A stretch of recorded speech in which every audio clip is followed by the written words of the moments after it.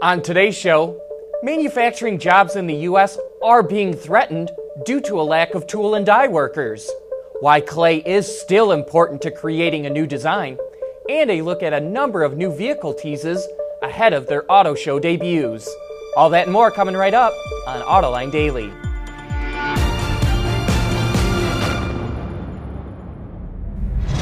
This is Autoline Daily, the show for enthusiasts of the automotive industry. President Trump promises he's going to bring manufacturing jobs back to America, but unless the auto industry gets the tool and die people it needs, none of those jobs are coming back. The tool and die crisis is so bad that GM, Ford, Toyota, Honda, and FCA all approached the Center for Automotive Research to hold a summit to figure out what can be done. The summit takes place at the end of April in Grand Rapids, Michigan. You know, it takes years to train somebody to be a good tool and die worker, and they are paid the highest industrial wages. Even so, automakers are having a hard time trying to get a younger generation to take over those jobs as older workers retire. The industry is in a crisis, but it's not hopeless. Tim Marasco, the global director of stamping engineering at Ford, points out that the United States used to be the leader in the world at tool and die. And with the right policies and training, he says the U.S. can get it back again. And speaking of Ford and manufacturing, the company announced it's investing $1.2 billion to expand and upgrade 3 facilities in Michigan. $850 million of that will go towards retooling the Michigan assembly plant to support the return of the Ranger and Bronco. The Romeo engine plant gets $150 million to expand capacity for engine components, and the rest of the investment will be used to create an advanced data center to support Ford's automotive operations and its expansion into a mobility company. And we'll be back with more right after this.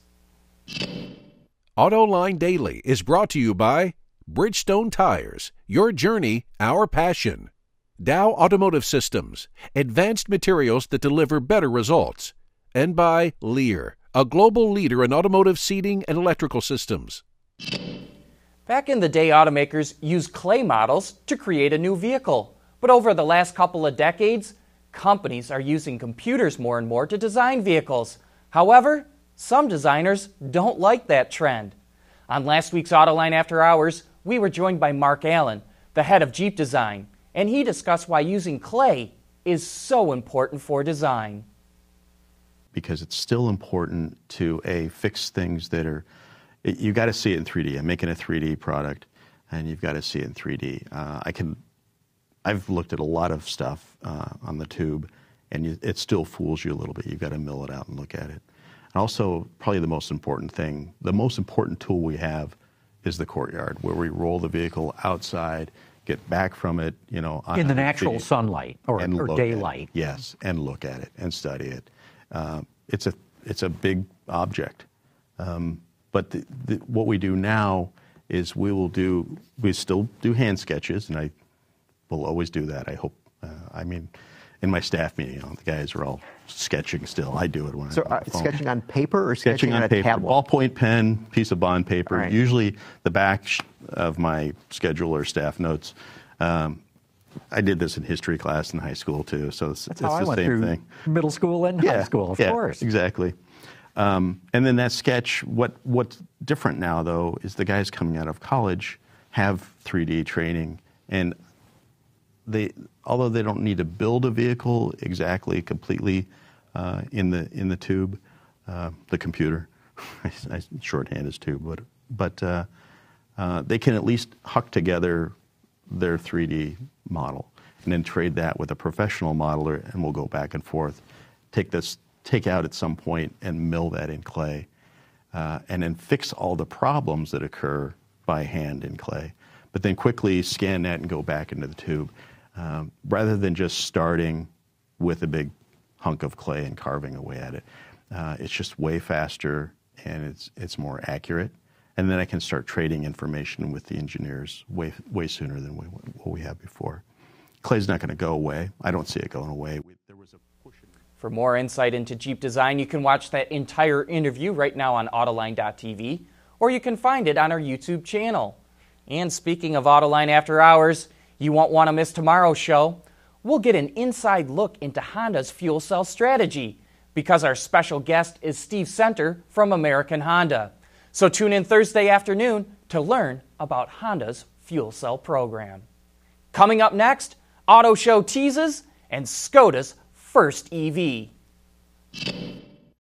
At Bridgestone, our engineers want to help make sure you're not stuck on the side of the road. Our revolutionary Drive Guard tires are engineered to take a puncture and drive up to 50 miles. Ready to go. Watch our latest Archer demo at BridgestoneTire.com. Skoda has been giving us a look into its future with its Vision concepts, and now it's showing its first EV called the Vision E. The sharp-looking concept is a 5-door SUV coupe that features 2 electric motors and a lithium-ion battery pack, which allows the Vision E to travel up to 500 kilometers or about 310 miles on a single charge. It's also Skoda's first crack at autonomy, and it has enough technology to move it up into the level 3 category, which still requires a human driver to take over. While the Vision E is clearly a concept, Skoda says it will start electrifying its lineup in 2019 with a plug-in version of the Superb, and will follow with a full electric the year after. Not sure if that will be a Superb as well. And while we're talking about new vehicles, there's a number of them getting teased ahead of their debuts. Acura is going to show off a refreshed version of the TLX in New York. It will be the second vehicle behind the MDX to wear the automaker's new signature grille, which debuted on the Precision concept. Acura says, quote, "The refresh also includes new premium features and technology enhancements." Lexus will have a refreshed version of the NX as well. It will get an updated exterior, which you can clearly see in this teaser shot includes a new headlight design. There will also be enhancements to the interior that are said to add convenience and functionality. And it sounds like Toyota will have some wild off-road machine to show off in New York. I say sounds like because Toyota didn't provide any information other than a name, FT4X. But whatever it is, my interest is piqued. That's it for today. Thank you for watching. Please join us again tomorrow.